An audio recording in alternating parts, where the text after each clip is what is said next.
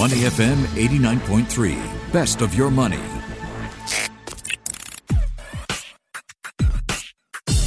Money and Me on Your Money, only on Money FM 89.3.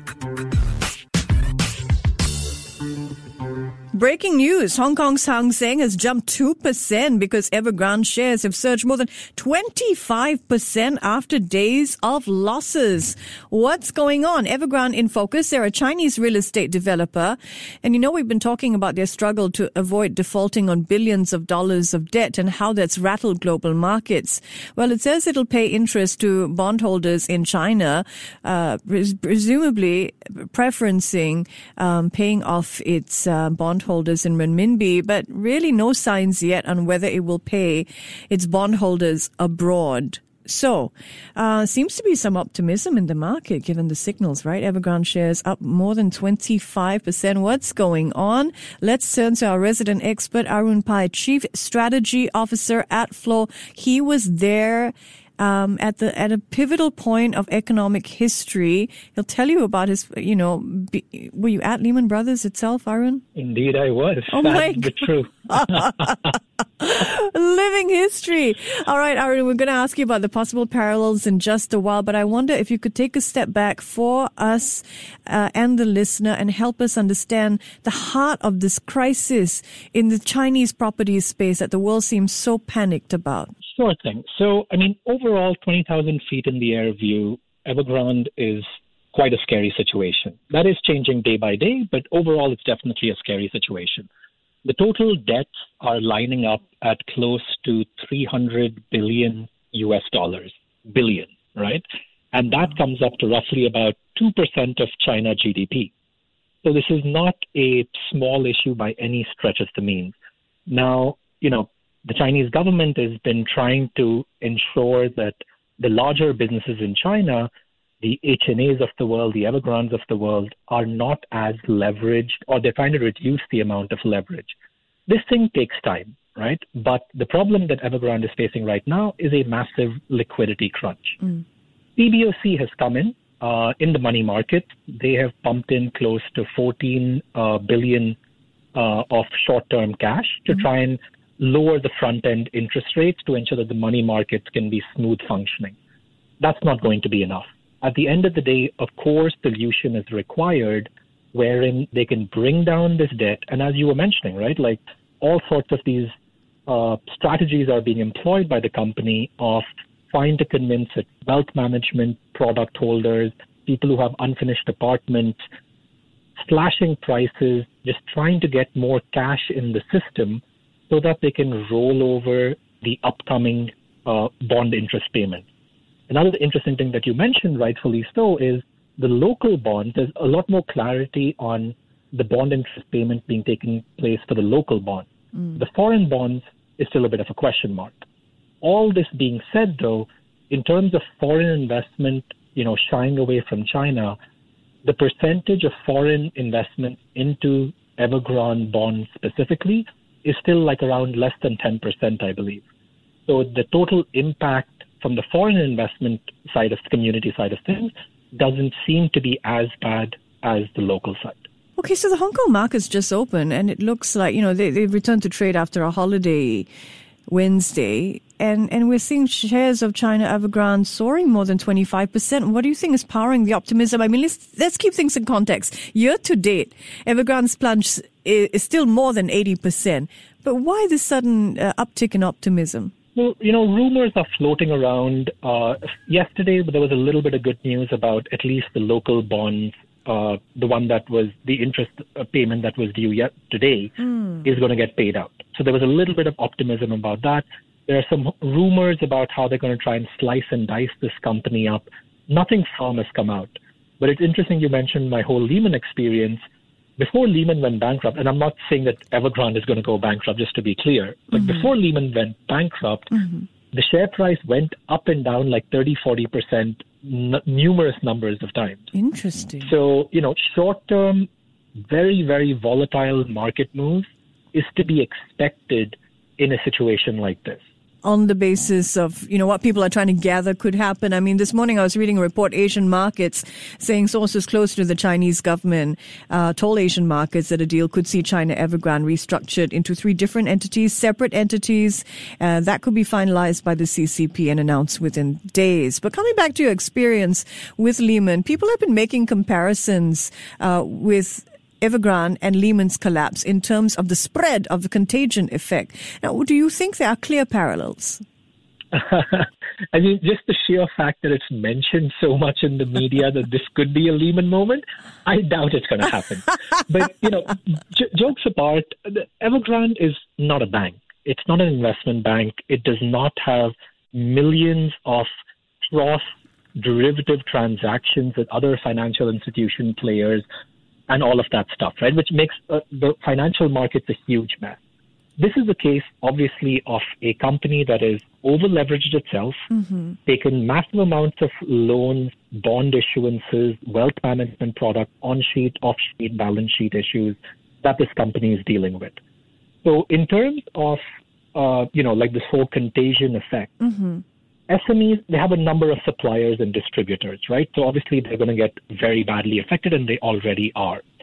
I think in a weird turn of events, because of the sheer amount of capital that they have raised through retail wealth management products, I think is one of the reasons why the government is so closely looking at this, right? Like we've seen some headlines coming out of China where thousands of people have shown up at the doorsteps of the company complaining that their money is now lost. My personal opinion about this is, playing a bit of a devil's advocate, when the high headline interest rate of like 8, 10, 12% was being showcased to retail investors a couple of years back, they were lapping this up, right? Like it's this whole element of greed that's in the market where investors saw this headline interest and they were like, oh, this is Evergrande. Obviously, the government's going to support it.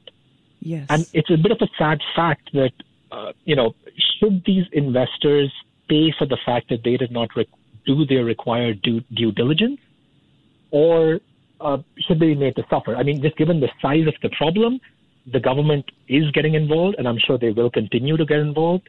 These retail wealth management products, I hope there is some amount of haircut, only to ensure that this does not become, the poster child of investors can just take upon any risk that they want in China and the government will bail them out, right? Like we do not want to get into that situation either. It seems, given where the bonds are trading, given, regardless of this 25% pop in its shares, it's still down 80%, as you were mentioning, right? So I do believe that there's going to be a huge haircut, equity, bonds, and I hope even wealth management products to ensure that let the financial markets do what they're supposed to do. Figure out what is the optimum price of a certain underlying asset and trade around it accordingly. So I'm hoping that that's what's going to happen. I hope that there's not going to be a bankruptcy because that just leads to a lot bigger mess. But even if bankruptcy does happen, which I don't believe it will, I still don't believe it's going to be a Lehman Brothers kind of moment.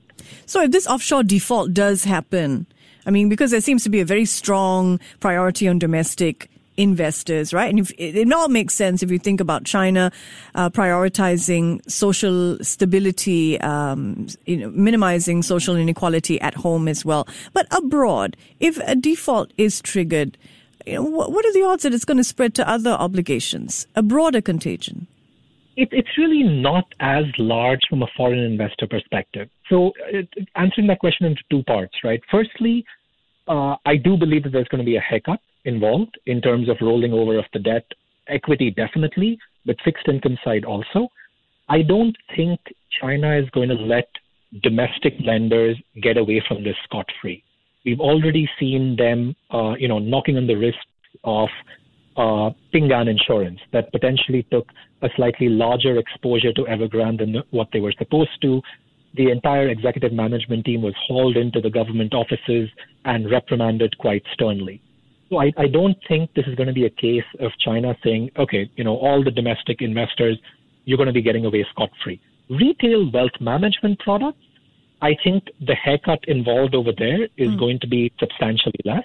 I think they will basically force senior management in Evergrande to, give up. I think there's like a 50% discount if you want to convert your wealth management product into car park slots, 35% for commercial property, 25% for residential property, right? Like discounts in terms of a barter exchange. So you don't take the cash back, you just take an unfinished apartment that we promised to finish in like 3 or 6 months or something.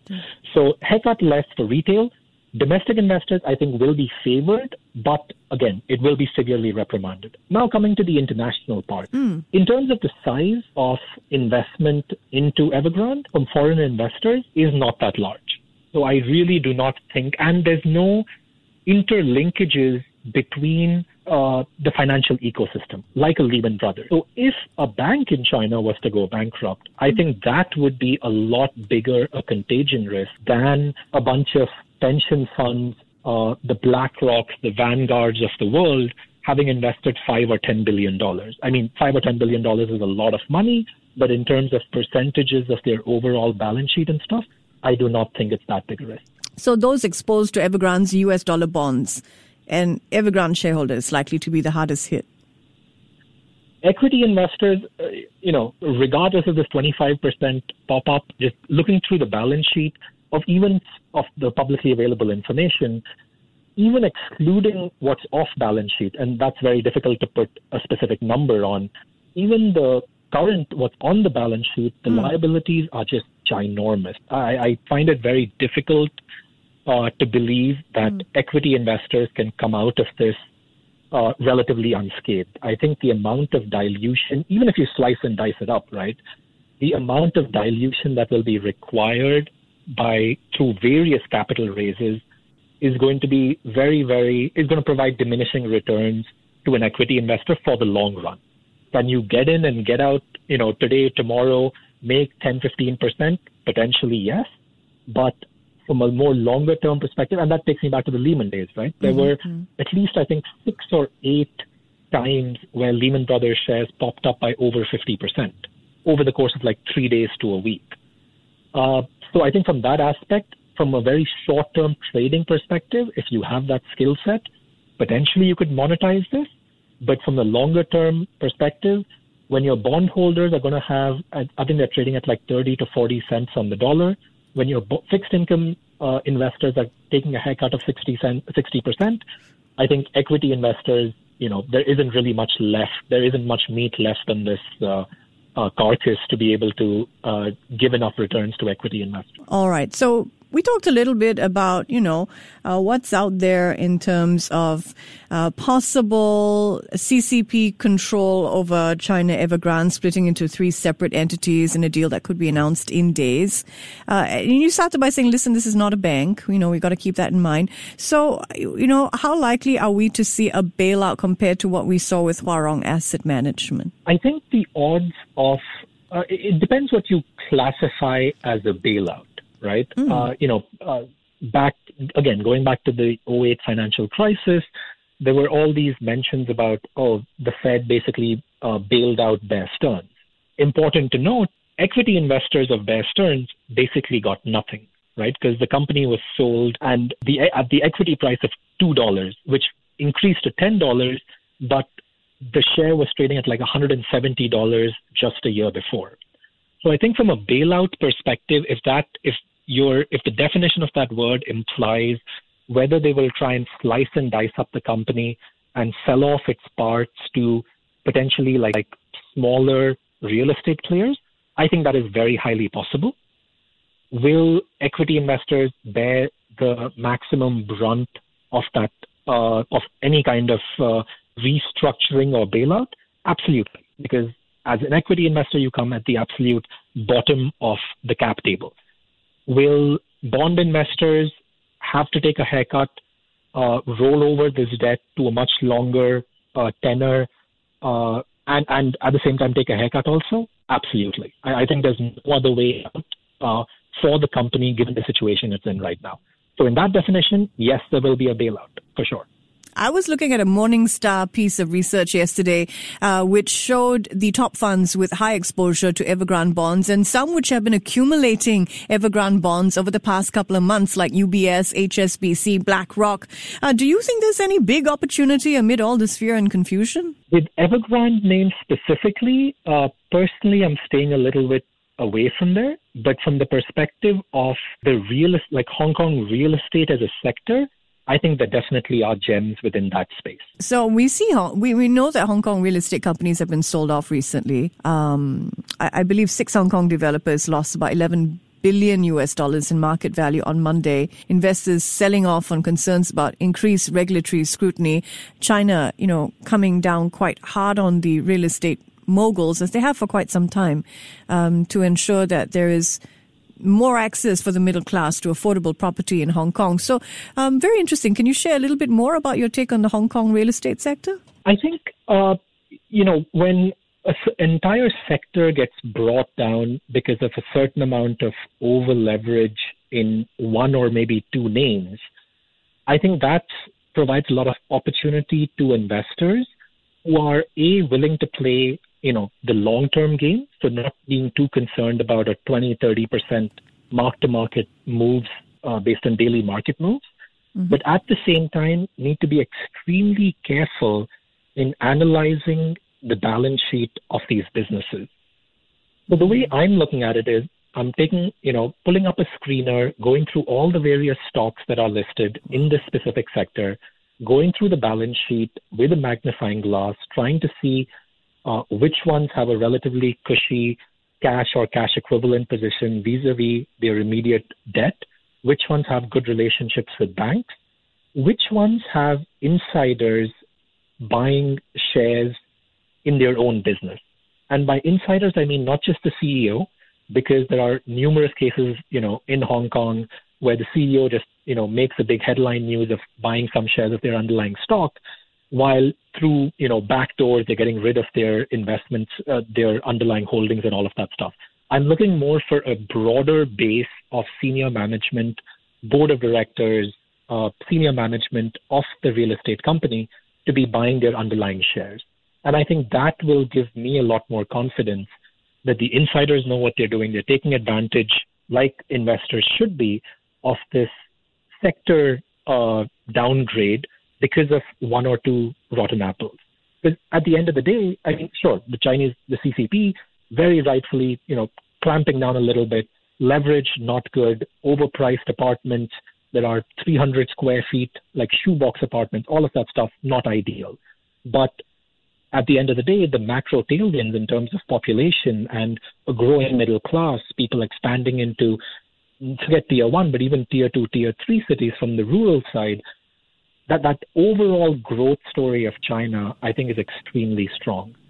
And given the passion for Asian investors to still believe that property should be their number one asset, I don't think that's going away anytime soon. In that regard, I think there are very strong macro tailwinds for investors to try and take advantage of this recent price correction in the sector. That was absolutely gold, Arun. Thank you. This is the reason why I put together a show like this, so we can understand what it is investors actually do to get beyond the headlines, how you actually use your magnifying glass. So thank you very much for sharing that. Absolute gold.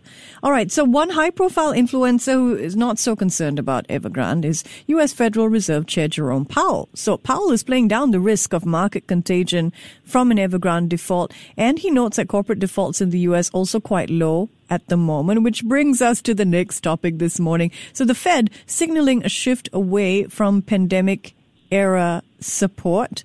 Was the news, expected? Since, we've been talking about tapering for some time, Arun. Absolutely. I think, just looking at not to say that short-term market reactions are right or not, but just on the back of the Fed news, we could see markets appreciate a little bit yesterday and the day before that, because this is exactly what the market knew was coming. And the Fed pretty much hit the nail on the target, right? Like they clearly said, tapering is going to start soon. They did not mention a deadline, but they did give an indication that by the middle to end of next year, they're looking to end the tapering aspect of expansion of their balance sheet. And in addition, they also obviously talked about inflation, right? That they mentioned that it's currently running as expected, maybe a little bit potentially higher than what they were looking at. They do believe it's still transitory in nature, but, they are on top of this completely. And considering that rates are basically at an all-time record low going back the last 50, 80, 100 years, there is ample room for them to be able to tame inflation to some extent, start increasing interest rates after being done with tapering. So I think the market was expecting this for sure.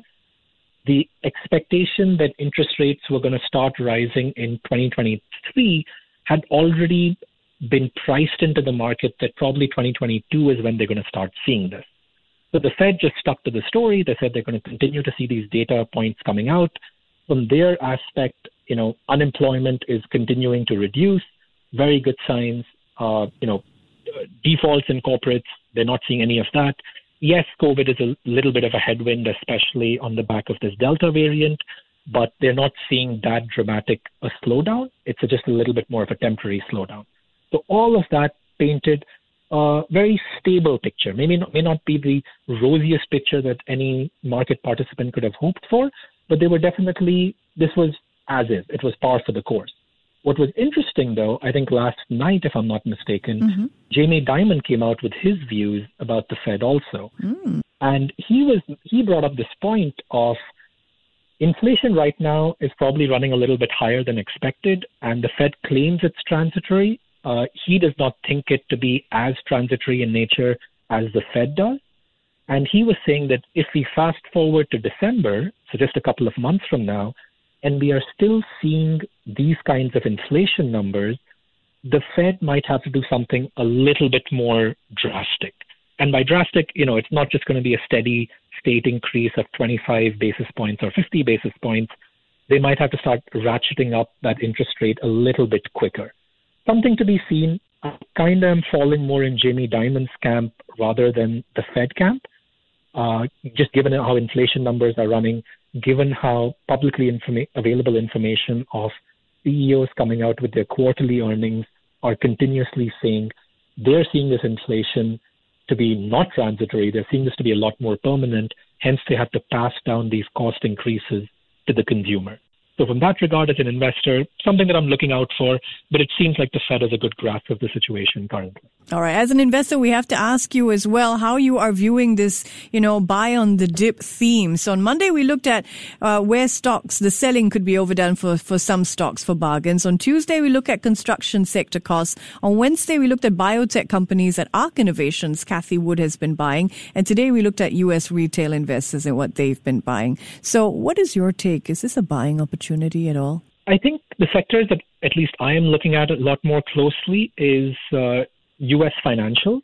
I think they will benefit a lot from, this inflation picking up to some extent, a more normal yield curve, where the front end, I think the Fed is going to start increasing interest rates. I don't think it's going to spike up that much. The front end of the curve is lower. The back end, I think, given inflation expectations, is going to continue to widen. So banks can take advantage of that net interest margin by lending in the back end and having deposits on which they pay interest in the front end with rock solid balance sheets as compared to Europe. So I think that's a big opportunity for US-led banks to take an advantage of. I think Hong Kong real estate sector is something that I'm looking at a lot more closely. And in terms of like consumer goods segment, I'm looking at really good brand names which have the possibility of increasing their underlying good without lower demand for their product, right? So the ability for companies to pass on inflation to their buyers of their goods, I think is going to be the big differentiating factor over the next 2 or 3 years. So purely commoditized good companies, unless you're in actual manufacturing of the raw material and selling it, like trading companies, I think they can be quite lucrative. And we saw Buffett put in like $5 or $8 billion buying Japanese trading houses. So I think that could be something interesting. I think consumer goods that have a rock solid name in the minds of society, I think that could be a good place to park some money into. Bonds, I'm staying quite a bit away from. Even the Singer bonds? It's just too low an interest rate, to be honest. I just don't see how 30 years at 1.5% just makes any sense, to be honest. Arun, this is a masterclass. Thank you as always for being here. My pleasure. Thank you so much for having me, Michelle. Arun Pai, Chief Strategy Officer at Flow, wrapping up Money and Me. This is a show you want to listen to over and over again. So many gems there, and you can do so on audio or on Spotify. Before acting on the information on Money FM, please consider if it's suitable for your own investment objectives, financial situation, and risk tolerance. To listen to more great interviews, download our podcasts at moneyfm893.sg or download our audio app. That's AWEDIO. Available on Google Play or the App Store.